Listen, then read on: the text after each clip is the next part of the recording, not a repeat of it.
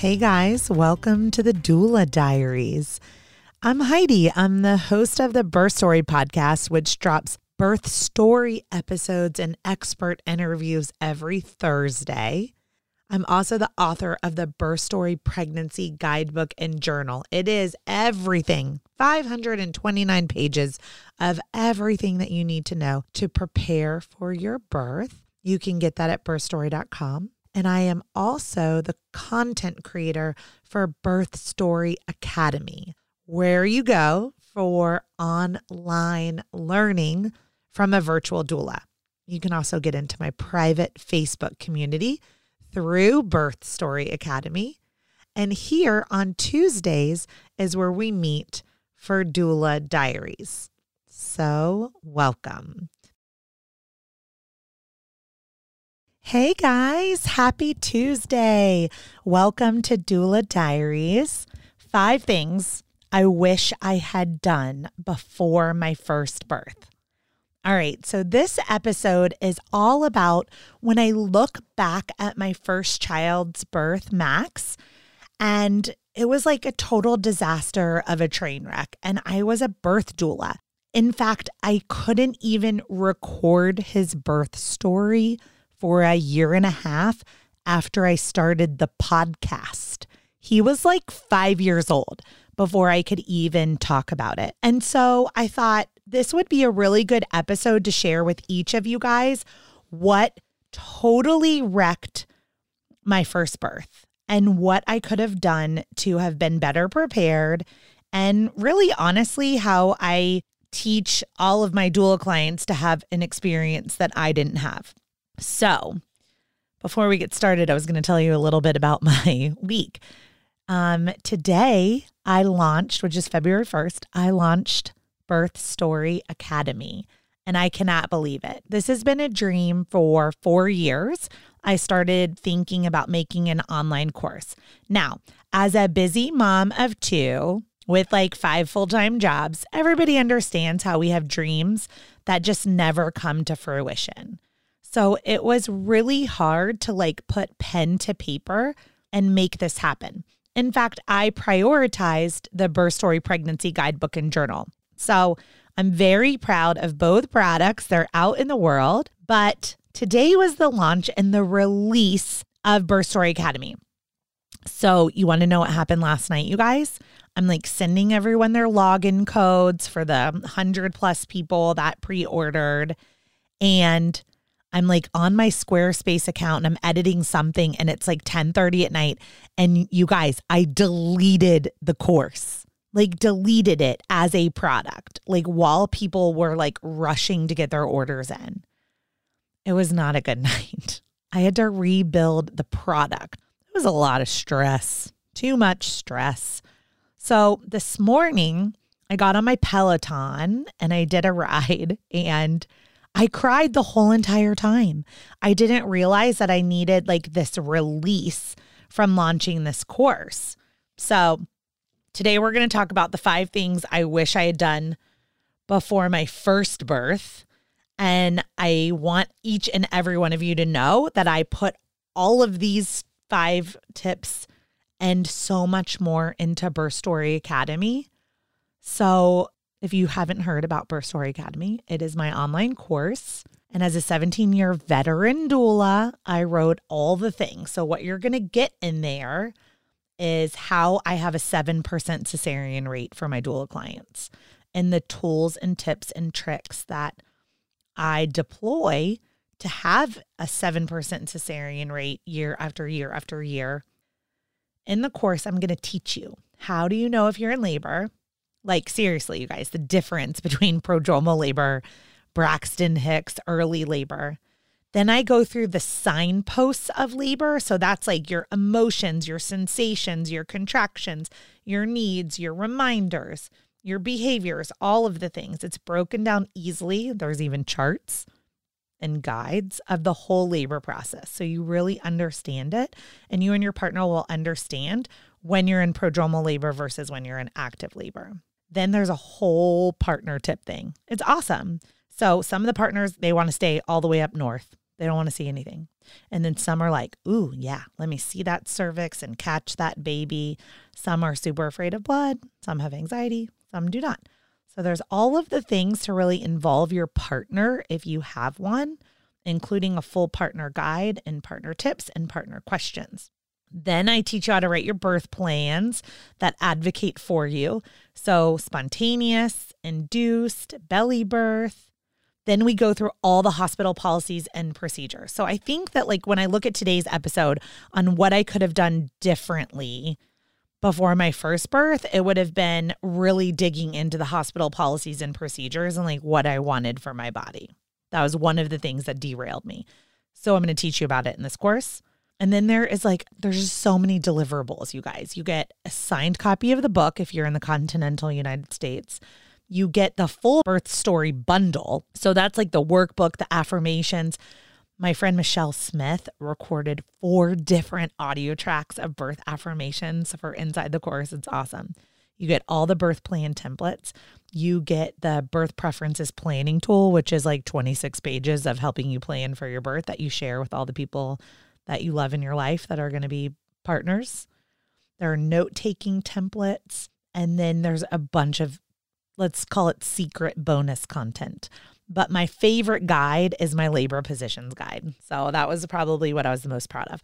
So if you are not already in the Birth Story Academy, I hope you'll join. It's $198. And again, it comes with a book if you're in the United States and all of those freebies, like so much value. And then you get me live every week in our private Facebook community, pretty much every day. So to the 100+ of you that have already joined before it even launched, that is freaking amazing. Thank you. And for everybody else, I hope you will jump on in. So, all right, you guys ready to talk about the 5 things I wish I had done before my first birth? Number 1, hired a doula. Okay, let's break this down. I was a doula and had been a doula for 10 years. And so somewhere in my brain, I felt like I could doula myself, or like I could save our family money by not paying for a doula because I was going to be able to take my partner to husband coach childbirth, which is a ridiculous term. It should just be partner coached, but at Bradley method, and that like everything would be great. Then my sister and my mom, who had all natural births, I thought I was just going to surround myself with them and that they were going to take care of me. Well, if you guys want to listen to my birth story, it is episode 42 on the Birth Story podcast. But in that story, you'll hear about how it was really difficult. It was a traumatic birth. It was the opposite of what I teach on this platform and what I teach as a doula. And the number one mistake was not hiring a professional doula and trusting the people around me that were not experts in their field of being a doula at all to help me. So they were not able to show up for me in the way I needed someone to show up for me. And so that is my number one biggest regret. When I got pregnant a second time with Jagger Kai, which is episode 1 on the Birth Story podcast, the very first thing we did was hire a professional doula, and it was a game changer. Like, Jagger's birth was a dream come true. It was everything that I had wanted for, hoped, and dreamed about in a birth. And it is because of my doula, Jessica Stokes. Okay, the second thing, I wish I would have found a community. My partner and I had moved about 30 minutes outside of Charlotte in the suburbs. Giant mistake. We lasted like a year. And I was 36. So most of my friends had 10-year-olds. I just did not have a community to support me that had young children, babies. And so I wish I had found a community. A pillar of my doula business is community. So every single one of my doula clients go into a macro community with all of my doula clients that are currently pregnant, and then a micro community with all of my doula clients that are pregnant and due in their same birth month. So I was able to turn around this crappy thing that happened in my own life, and then I made that a pillar of my own doula business. So find a community. Or better yet, hire a doula that has a built-in community for you. The third thing that just wrecked my birth with Max that I wish I could do over, was take more than one class. Like, what is wrong with me? I took a Bradley class. I signed up for like the partner coach childbirth, again, thinking I was going to like somehow entrust my husband to be my best friend, my partner, my confidant, my like everything, and then also be my doula. Like, that was a lot of pressure. It was a lot. And it failed miserably. Like, their anxiety like went through the roof, and like whatever they learned in Bradley, like they were not able to show up for me in any way, shape, or form. So I wish I would have taken more courses. Like, I wish I would have done more like on breath work, or I read the book Birthing from Within, but like I wish I would have taken their course. So I definitely believe in taking multiple disciplines of childbirth education so that you have like different perspectives, because a lot of courses are like swayed really to one side of something. So like Bradley was like really like, you are leaning on your birth partner. Well, like, what if your birth partner is sick? What if your birth partner doesn't want to play that role? Like, what if your birth partner sucks at being a birth partner? So, you know, I just put all my eggs in one basket. And for me, like, that just didn't turn out in my favor. So what happened was, in my birth, I was all alone.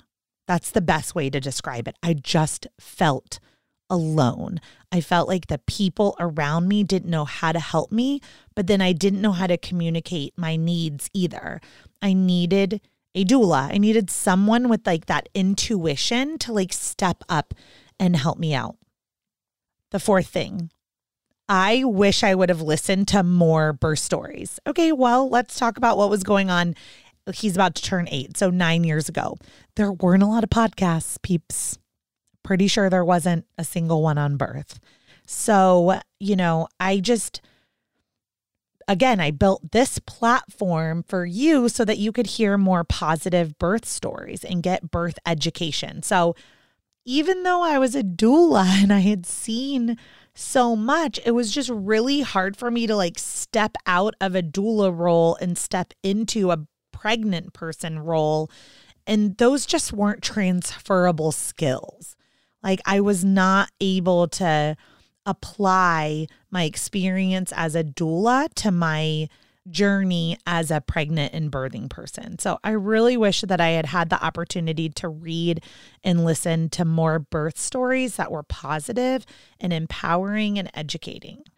All right. So number 5, this one's really hard for me, but I wish I had believed in myself. I wish I had committed to an unmedicated childbirth. I wish I had prepared for an unmedicated childbirth. Like, I was a long distance runner. I was an international soccer player. Like, I'm an athlete. I know exactly what it is like to dig deep and to work hard and to not just survive something, but to arrive for it, to show up fully for it, to show up fully present for it, to be excited for it. And I did not show up for myself in that way for my birth or my pregnancy. I let everything get the best of me. I gained 70 pounds. I completely stopped working out. I was 37 years old, and I'll be honest, I was terrified of a miscarriage. I thought if I went for a run, I was going to be not pregnant at the end of that run. Like, I was scared of everything. I did develop sort of I don't know if it's rare or not, or if it's super common, but I developed a lot of PVCs, which are premature ventricle contractions in my heart. So I was constantly having an arrhythmia, which was constantly making me have anxiety, which was constantly making me eat Dairy Queen. I'll be honest. So I just did not take care of myself. And when I stopped taking care of myself, I stopped believing in myself. Like, that athlete inside of me that absolutely could have had an unmedicated childbirth, like, I think she just kind of died in Max's pregnancy. And so I wasn't committed to an unmedicated birth. Like I said it out loud, like I'm having an unmedicated birth, and I like had a birth plan, but I like didn't really train for it. I didn't prepare for it in the way that I needed to. And I don't mean like, I read the books and I was a doula. And so like I had the education. I mean, prepare to surrender, prepare to let go, prepare to be bigger than my fears, prepare to coach yourself mentally to just keep going. Like I said, what happened in Max's birth is I survived it. I didn't show up with the attitude like I had arrived. Like, here I am, let's go. Let's get to it. Let the haters hate, let the naysayers say, and I'm going to show you that I am powerful, I am strong, I am capable, and I can do this. I didn't show up for myself that way. And so that looked like going to the hospital when I was not even really in labor and getting an epidural by the time I was 2 centimeters dilated. It is a miracle that I had a vaginal birth. My baby was 10 pounds, 6 ounces, and I was laying flat on my back with an epidural with a team of people around me who had no idea what the fuck they were doing. The only person in that room that was helpful was my midwife, Sage. She was amazing. And she's why I had a vaginal birth, in all honesty. So if I had to do it all over again, which I did, I had all of those things in play for Jagger's birth, just 15 months later. So the 5 things I wish I had done before my first birth that I made sure I did in my second was hire a doula, found a community, took more than one class, listened to positive birth stories, and believed in myself. Jagger's birth was a dream come true because I trained for it, I prepared for it, I did all of the things, and I had it awesome, completely unmedicated time of my life. It was hard. It was sensational. It was powerful. And at the end of it, I just cried tears of joy because I was so proud of myself that I did it. I did it. I showed up for myself, and I had an unmedicated childbirth, which was a dream and a goal of mine. So bonus, this one comes from Colin, you guys, my doula partner. I wish I would have told everyone that my due date was 10 days later than it was. It's a freaking guess. The average gestation is 41 weeks and 1 day. I went to 43 weeks. Wah, wah, wah. Those 3 weeks, 21 days after your due date were miserable, with everyone calling and texting and calling and texting. And how are you? And are you still pregnant? Oh my God. And is it safe to still be pregnant? And all of the peanut gallery chirping, and it was miserable. So that's a little bonus. If there was 6 things that I wish I had done is lie to everyone and just tell them that your due date is 10 days later than it actually is. They don't need to know the truth. If you're due on September 1st, now you're due on September 11th. Got it? Well, the last little story I wanted to share with you on Doula Diaries today was about my Gatorade Zero. And I don't know, this little snippet I wanted to share. I was getting ready to get on the Peloton this morning, and I was making my electrolyte drink, and I'm opening my Gatorade Zero packet, and it's orange. And I was like, how ironic. When I was pregnant, I advocated so hard to not drink that orange dye glucose drink. And I advocate for all of my clients to not. And then here I am 8 years later, and I'm just like pouring, colored M&Ms and Gatorade Zero orange dye packets into my body, right? And it begged the question for me today, why was it so easy for me to take care of myself when a baby was inside of me, when another human was inside of me? And then like the second, not really, you heard me say I had Dairy Queen and gained 70 pounds, but I didn't eat gluten. I was really I was eating more organic, but I was just eating too many calories basically. But it was kind of good things I was putting in my body, just too much of it. But back on track. How come, why? Why 8 years later am I putting orange dye and M&Ms in my body? So that's the question that I'm asking myself today is why is it so hard to take care of ourselves? And maybe you are listening to this podcast and you're pregnant, and maybe you're trying to get pregnant. Maybe you're postpartum. I don't know. But another thing that I wish I had done after my first birth was make myself a priority. I wish I had said no to more things, yes to more bottles, yes to more sleep, yes to flexibility in a schedule so that I could have taken care of myself. Because here I am 8 years later, and I'm pretty overweight. I've got a little bit going on with some anxiety and depression. Maybe I have a lot going on with that. And here I am eating crap food and drinking the orange dye drink while I preached to all of you guys not to do it. So anyway, all that to be said, parenthood is hard and it's time consuming, and 8 years evaporate. So my advice for you is to do all the things I said on this list and never forget that you are worthy of being the number one person in your life. It is okay to prioritize yourself over your baby. It is okay to prioritize yourself over your partner and your family. So maybe someone needed to hear that today. I hope you guys have a great week and stick around on Thursday for another birth story. Hey guys, I recently went disc golfing with my youngest son, Jagger, who, as I record this, is 6 years old. So that means 4 years ago, he was diagnosed with cerebral palsy from a birth injury. And I wanted to come to you with my story because I can't go backwards. So if you haven't listened to episode 88, where I talked to CEO Catherine Cross from Anja Health about cord blood and tissue banking. You see, her brother had cerebral palsy too, and we really bonded about how her brother and my child, their lives could be completely different if they had access to stem cells from cord blood and tissue banking.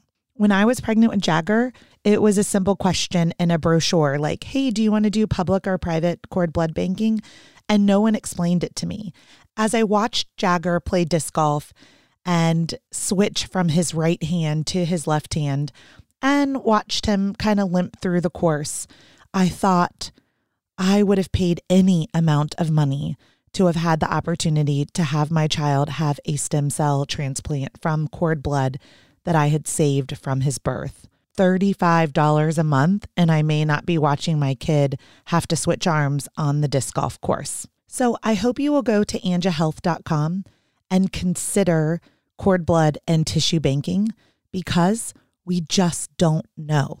This policy that you have to decide on in advance, and we can't work backwards. If there's a birth injury, if your child has leukemia, or any of the other 85 diseases that are FDA approved, that stem cells from cord blood and tissue banking can help dramatically save or change your child's life.